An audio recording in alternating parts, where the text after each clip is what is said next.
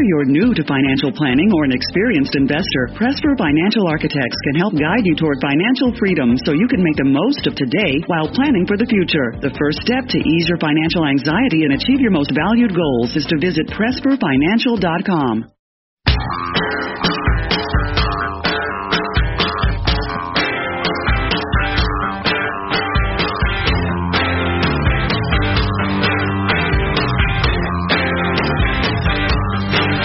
We appreciate John Phillips filling in for us today on the Armstrong and Getty Show. We will be back sooner or later. It's John Phillips on loan from Talk Radio 790 KABC in Los Angeles, where you can hear me each weekday from noon to 3 on AM 790 KABC in Southern California, or worldwide at KABC.com. You can also read my newspaper column in the LA Daily News, the OC Register, the Riverside Press Enterprise, and yes, most importantly, the Redlands Daily Facts. And follow me on Twitter at JohnnyDon'tLike. Armstrong and Getty were kind enough to ask me to pinch hit for them while they're out, so happy to be with you this morning. The big story nationwide is coming out of Minneapolis, Minnesota, where we learned over the weekend that there is a supermajority on the Minneapolis City Council that supports not defunding the police, which is what they're going to do in Los Angeles and New York City, which is crazy enough as it is. What they support is abolishing the police. No police. No Andy, no Barney, no Dragnet, no nothing. You call 911, nobody answers the phone. That's it. Figure it out. How they expect to run a city that way is beyond me. Joining me to talk about this is the very fair-minded civil rights defense attorney who you've been watching on Hannity these last couple of weeks, just absolutely killing it night after night. You can follow him on Twitter at @Leo Terrell. Leo Terrell, good morning, sir. John Phillips, thank you very, very much for having me, and I thank the Armstrong and Getty listeners of listening to what I'm about to say. I'm very glad to talk about this subject. Leo, what is life like without the cops? Horrific. And I say that as a civil rights attorney. I say this as an American, as an African-American. I say this with a sister in law enforcement for 16 years.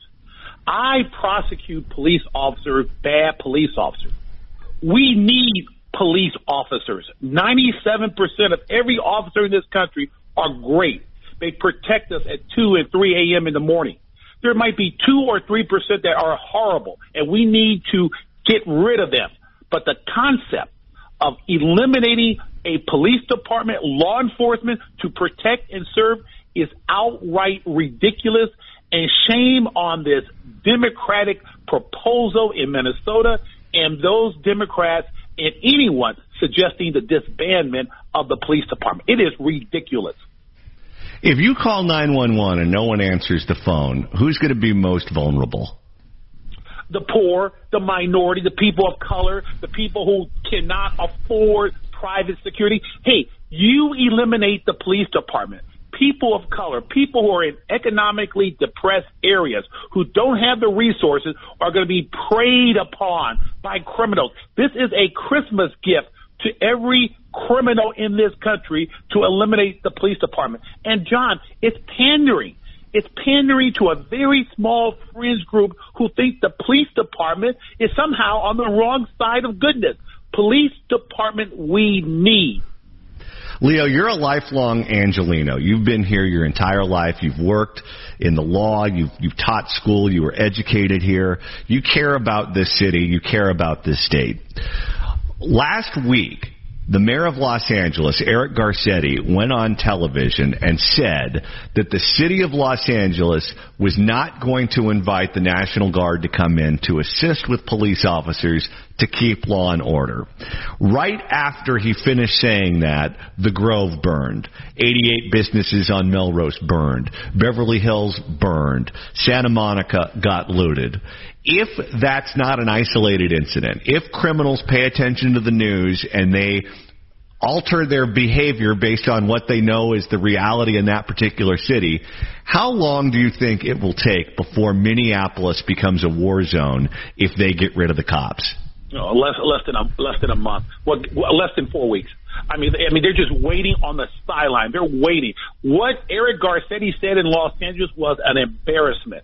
You know what? He made that comment. I was watching it. He said, "We're not going to call the National Guard because I don't want to repeat the '92 riots in L.A." 3 hours later, he reversed himself because of all those criminal acts that you just articulated. And this man is pandering. He is talking about taking over $150 million from the police department budget to other areas. And then he called police officers killers. This man is absolutely pandering. He's not fit to be in office. And let me be clear. I am a civil rights attorney who practiced trying to get rid of bad cops. But I want police officers to protect me and everyone in the state. We're speaking with Leo Terrell, who you can follow on Twitter at @TheLeoTerrell. Leo, when I was first told about this over the weekend, I thought, all right, this has got to be some crazy blog. This has got to be some fringe element. Maybe this is Antifa. Maybe this is someone like that.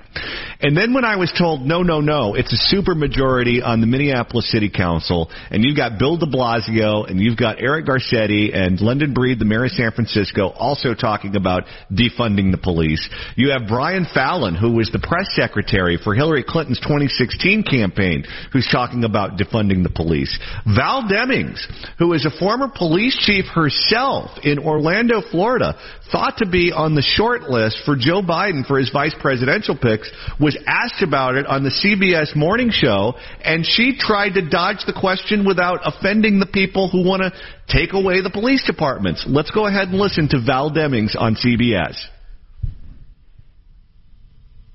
With the news out of Minneapolis, the city council voting to dismantle, not just defund, but dismantle and rebuild the police department there. Is that a strategy you could agree with? There are a lot of things being proposed throughout the nation, and I think it's the direct result of people being hurt, disappointed at what happened to Mr. Floyd.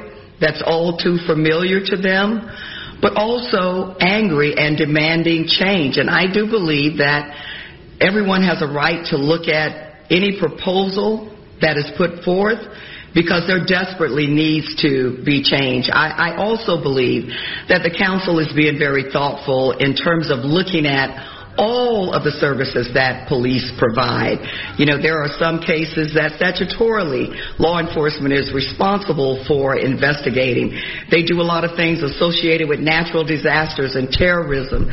And so what I believe the council, along with law enforcement authorities and other community leaders, will sit down and look at everything and come out with a plan that allows them to keep Minneapolis safe, but also bring the community and the police together in a much-needed and long overdue way.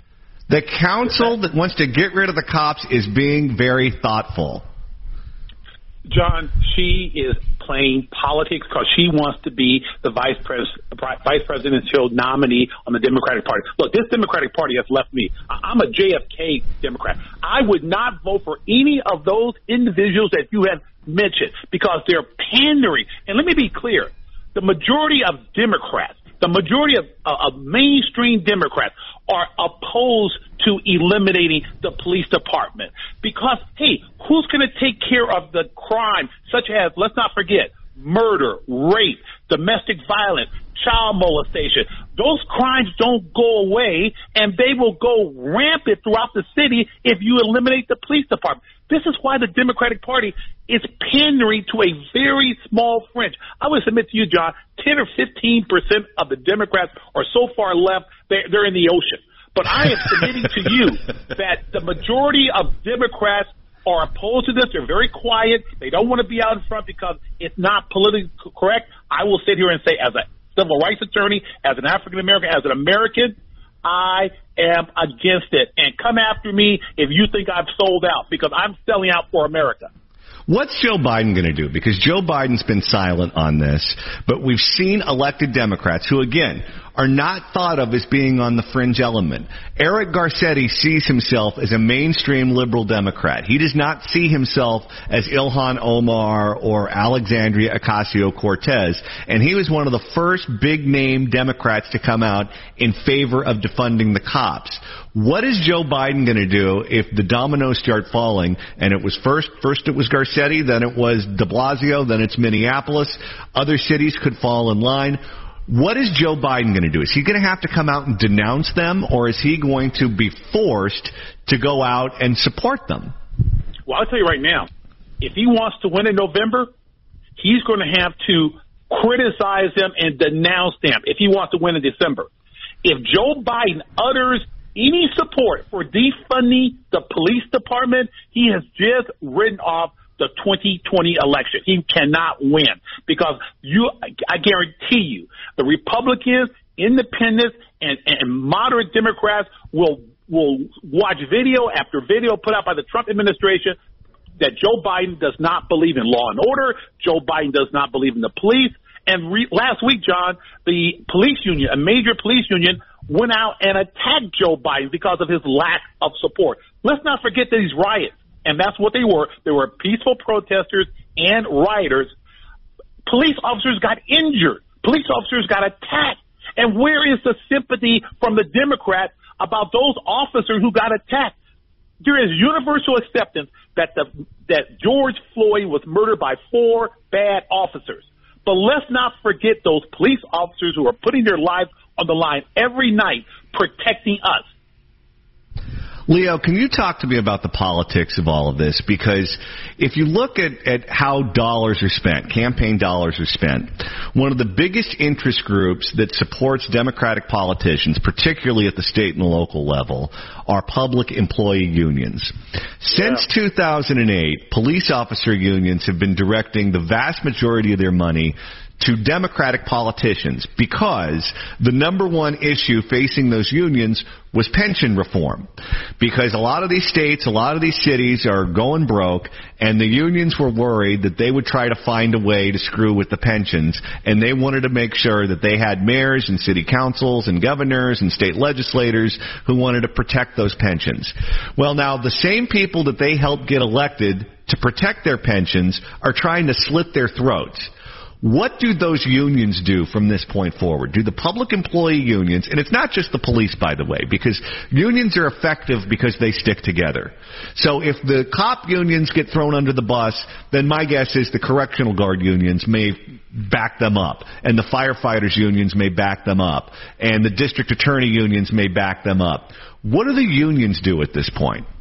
The unions are going to have to start looking for, look, first of all, in California, you know, this is a blue state, and the Democrats control this state up and down. These, what I call first responder unions, are going to have to start looking elsewhere outside of the Democratic Party.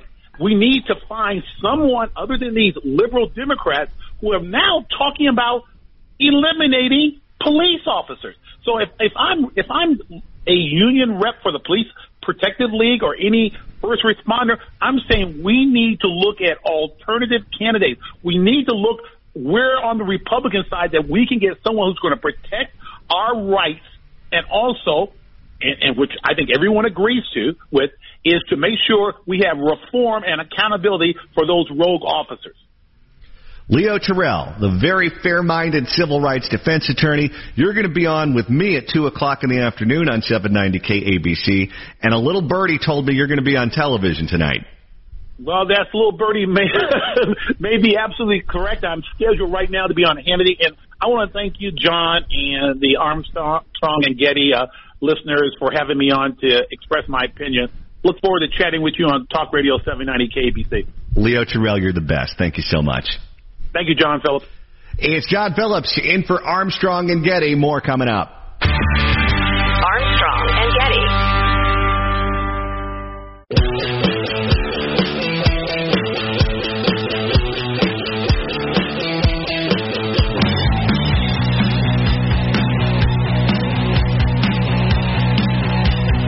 Jack and Joe with the day off, manning the helm until they return. It's the one, the only John Phillips. It's John Phillips in for Armstrong and Getty, broadcasting live in exile from my living room in Palm Springs, California. I want to go back to the conversation that we just had with the very fair-minded civil rights defense attorney, Leo Terrell. Because people always ask me, why is it that California is a one-party state? Why is it that Los Angeles and San Francisco are one-party cities? When not that long ago, Los Angeles had a Republican mayor, Richard Riordan. California had Republican governors, Pete Wilson, George Deukmejian, Arnold Schwarzenegger. And now Republicans are shut out of every statewide office in the state of California. Democrats have supermajorities in both houses of the state legislature. The city council in Los Angeles is dominated by Democrats. I believe there's only one Republican left on that council. The mayor and all of the citywide electeds are all Democrats. Same thing with San Francisco. And the answer is complex. There's a lot that went into that. The end of the Cold War, when all of the military people left California, that hurt. The collapse of the aerospace industry, that hurt. The rise of tech, that hurt. The dominance of Hollywood, that hurt. But when you talk about these local races, you talk about city council, you talk about county board of supervisors, you talk about the state legislature, the reason, first and foremost, that Democrats win these elections going away is that they typically always have well-financed professional campaigns. And there's a reason for that. Public employee unions finance them. The cops, the firefighters, the teachers, the correctional guards, up and down the line, you name it, these unions largely support Democratic politicians. And I couldn't see any potential scenario that would cause a crack in that situation. Well, we may have seen one. Now that elected officials, Democratic elected officials, want to eliminate the cops, you can say bye-bye to police officer unions endorsing these people. And if they're smart, the correctional guards, the district attorneys, the firefighters will stick with them. And if those unions start to fund Republican candidates or conservative Democratic candidates to run against these nuts, you could see a two-party situation return to the state of California and some of these cities. I'm not saying it's going to happen. I'm saying that's now a possibility, something I wouldn't have said 2 months ago. It's John Phillips in for Armstrong and Getty. More coming up. Armstrong and Getty.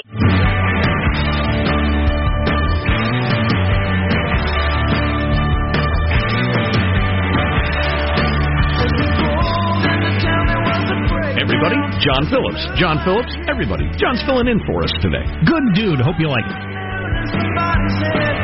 And a special thanks to Armstrong and Getty for letting me keep their chair warm while they're out. They'll be back tomorrow to keep you entertained.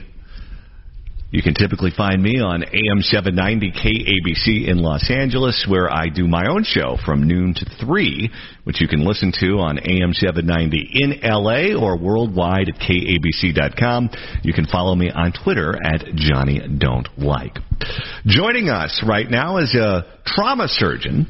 She is an expert in mass casualties. She's the former chief medical officer for Walgreens and Continental Airlines. You can follow her on Twitter at Dr. Kelly Victory. Dr. Kelly Victory, welcome. Hey, great to be with you, John. So the big story over the weekend is that there is now a super majority of votes in Minneapolis to get rid of the police department. In Los Angeles and New York, mayors Bill de Blasio and Eric Garcetti say they want to defund the cops. One of the things that you've done in your career is you help write the book on how to deal with things like mass shootings and just situations, hurricanes, tornadoes, that cause a lot of people to be in some really tough spots. from a medical perspective, from a public health perspective, when you're doing something like responding to a mass shooting or a hurricane, how important are the cops, the police department, in that process so you can do your job and make sure people don't die? John, I can't tell you, honestly, this whole effort or motion that's been set into play for defund the cops, I can't think of anything that is more misguided and stupid for a host of reasons, many of which your last guest, our friend Leo Terrell, touched on already. But as with regards to disaster response and mass casualty events, which is my area of expertise, you are absolutely right. The police officers, law enforcement in general, play an unbelievably critical role from the beginning to the end. Clearly, if it's something like an active shooter scene, they're the folks who are first on the scene, whose job it is to stop that threat, to take down that shooter, and to make sure that the area has been cleared and there isn't ongoing threat. But even beyond that, law enforcement plays a huge role with regard to controlling the entire scene. They do everything from closing down roadways and making sure that you don't get extraneous traffic into the area. They protect ingress and egress for emergency vehicles. They're the people who make sure that the fire department and ambulances and medical professionals, for example, can get in and out of the scene safely. They are the people who control the reunification, making sure that people who have been separated from their families, that kids get back to parents, that there's some order. They play such an important role that I cannot imagine, frankly, trying to run any mass casualty or large disaster event without the assistance and the coordination of the police. And one of the things that people don't realize is that it's not as if these things just come together on game day if they haven't been practiced and trained for months and years in advance. So you can't marginalize law enforcement all along the way, and then when the poop hits the fan and something goes off the rails, all of a sudden think, oh, let's call them back in now. It's tantamount to saying we won't have practice with this team, but all of a sudden, Sunday morning, we expect everyone to get on the field and play in a coordinated event. The time to be exchanging business cards isn't when the bullets are flying or the roof is being ripped off by the hurricane. You need to have trained with and coordinated with and have a well-orchestrated system for responding, and that doesn't happen in the spur of the moment. So the idea of defunding or underfunding or marginalizing law enforcement because you're ticked off that a few bad officers committed a heinous crime against George Floyd, this is just ill-advised, it's misguided, and it's going to be disastrous for the people who live in the communities where this happens. One of the disasters that you spent a lot of time studying, and you helped rewrite the book after it took place, was Columbine. The shooting that happened in Littlefield, Colorado, where all of those students were shot by Dylan Klebold and Eric Harris. What would have happened in Littlefield, Colorado, from the point of view of someone who's a trauma surgeon, if there was no police department? Well, honestly, these events generally, most active shooter events, end very, very quickly because as soon as law enforcement shows up on the scene, the vast majority of these cases, the shooters either turn themselves in or kill themselves. The thing that brings these events to a rapid end is the arrival of law enforcement. If law enforcement doesn't come, if those perpetrators don't hear the sirens and they don't know that law enforcement is on the way, I cannot imagine the kind of carnage that would happen. It wasn't just Columbine, John. If you look at every single active shooter event across the country over the past 2 decades, it is the arrival of law enforcement that brings these things immediately to a stop, or the arrival of what I say, good guys with guns showing up. So Columbine would have been a disaster, but so would have so many other of these horrific events that have happened. So I just can't articulate strongly enough how misguided I think this is. And frankly, it's not getting at the root cause analysis of what happened with George Floyd or with other of these events. I'm a big believer as well that this isn't an issue of systemic racism. It's an issue of failure to properly screen those people who we are giving the privilege of wearing a badge and carrying a gun. And that's where we need to focus our attention. What do you make of these police departments? They're now talking about changing their policies in terms of what chokeholds they can use and what chokeholds they can't use. If you were advising a police department right now on that subject, what would you tell them? Again, that's obfuscation, John. They are focusing on something that isn't the real cause. You can, review your manual all day long about which holds and which not to use, what's an appropriate way to take somebody down. What that will do is decrease any accidental deaths. That will decrease the risk of saying, wow, I didn't realize that you can't crank someone's neck to the side like this without causing harm. We shouldn't do that. The issue with this case and with all the others that have been highlighted in the recent years, these aren't accidental deaths. These are deaths or injuries that happen because law enforcement is using aggressive force, using more force than they need to, and it's not because they don't know that chokehold can cause damage. It's because they are people who should never have been given the authority that they have. They are people who are using overly aggressive tactics because they either have underlying racist tendencies or, more likely, I believe, are simply people who have taken the authority that they have and they are abusing it. They're abusing their position of power. So you can talk about reviewing your policies, but that I don't believe is going to get to the root cause. I think there's a psychological element that's missing. There's a screening element that is missing in the way that we are choosing and allowing people to get through the academy and to get through their training and ultimately end up carrying a badge and a gun. And that's where I think we need to focus. This isn't an issue of, you can't look at that tape and think, oh, if only Derek Chauvin had understood that wasn't a good thing to do. If only he'd understood that you can injure or harm or kill someone by kneeling on their neck. That wasn't the case when you look at that film. He knew exactly what he was doing, and he did it anyway. We're speaking with Dr. Kelly Victory, who you can follow on Twitter at Dr. Kelly Victory. Dr. Kelly, I watched protests over the weekend. I saw the mayor of Minneapolis get cursed out. And I saw a lot of people in large groups not wearing masks. So is it safe to say the pandemic's over? I tell you, there's nothing like an alternative crisis to end the pandemic.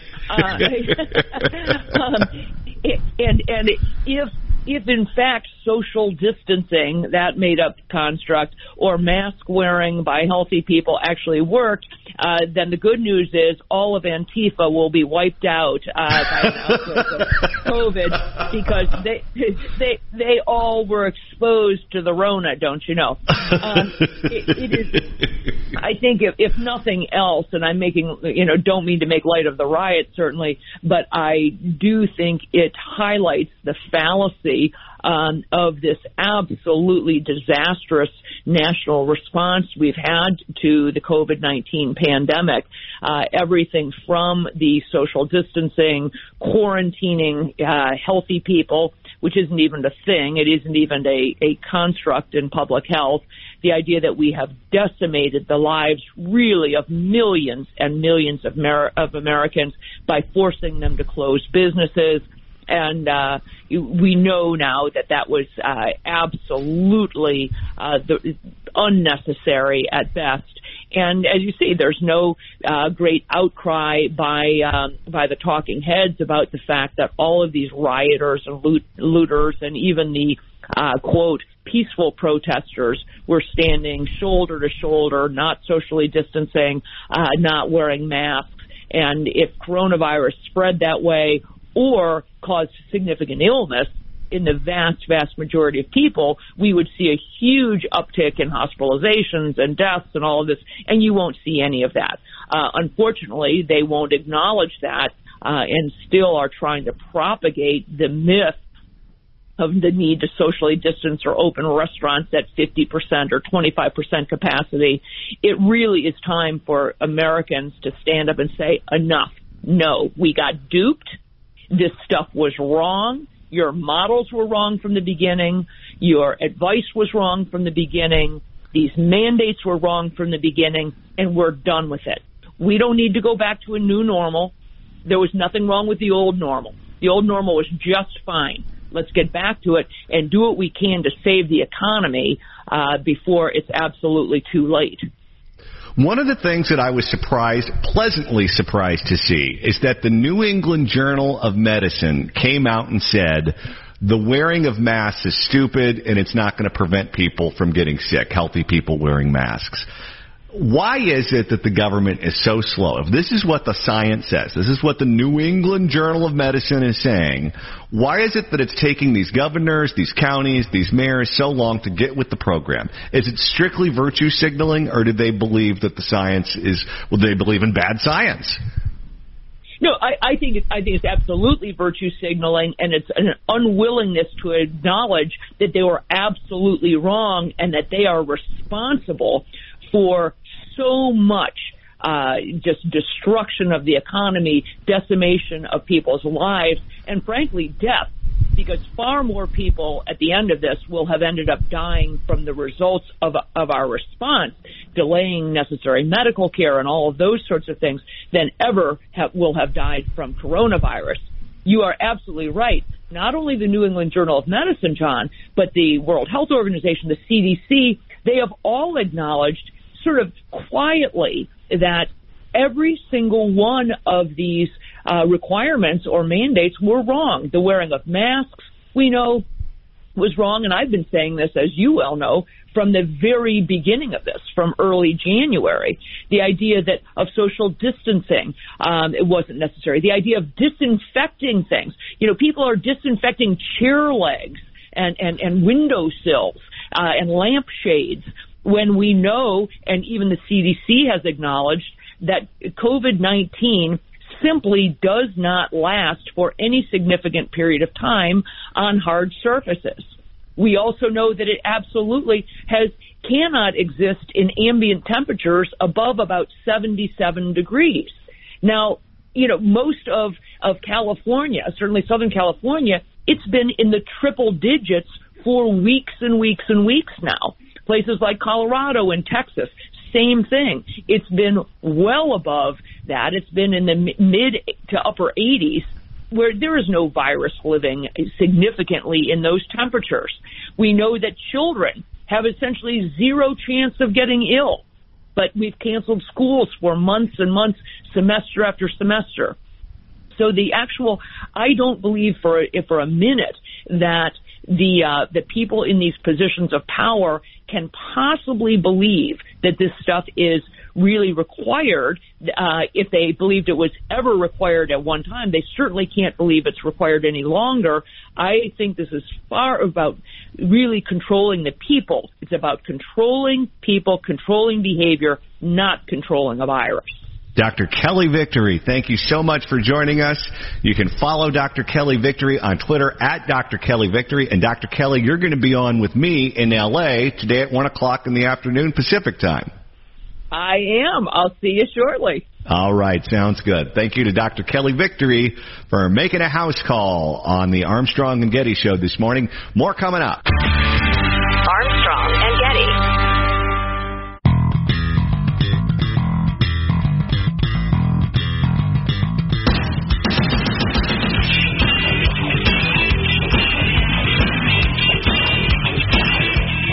Jack and Joe with the day off. Man in the helm until then, the one, the only, John Phillips.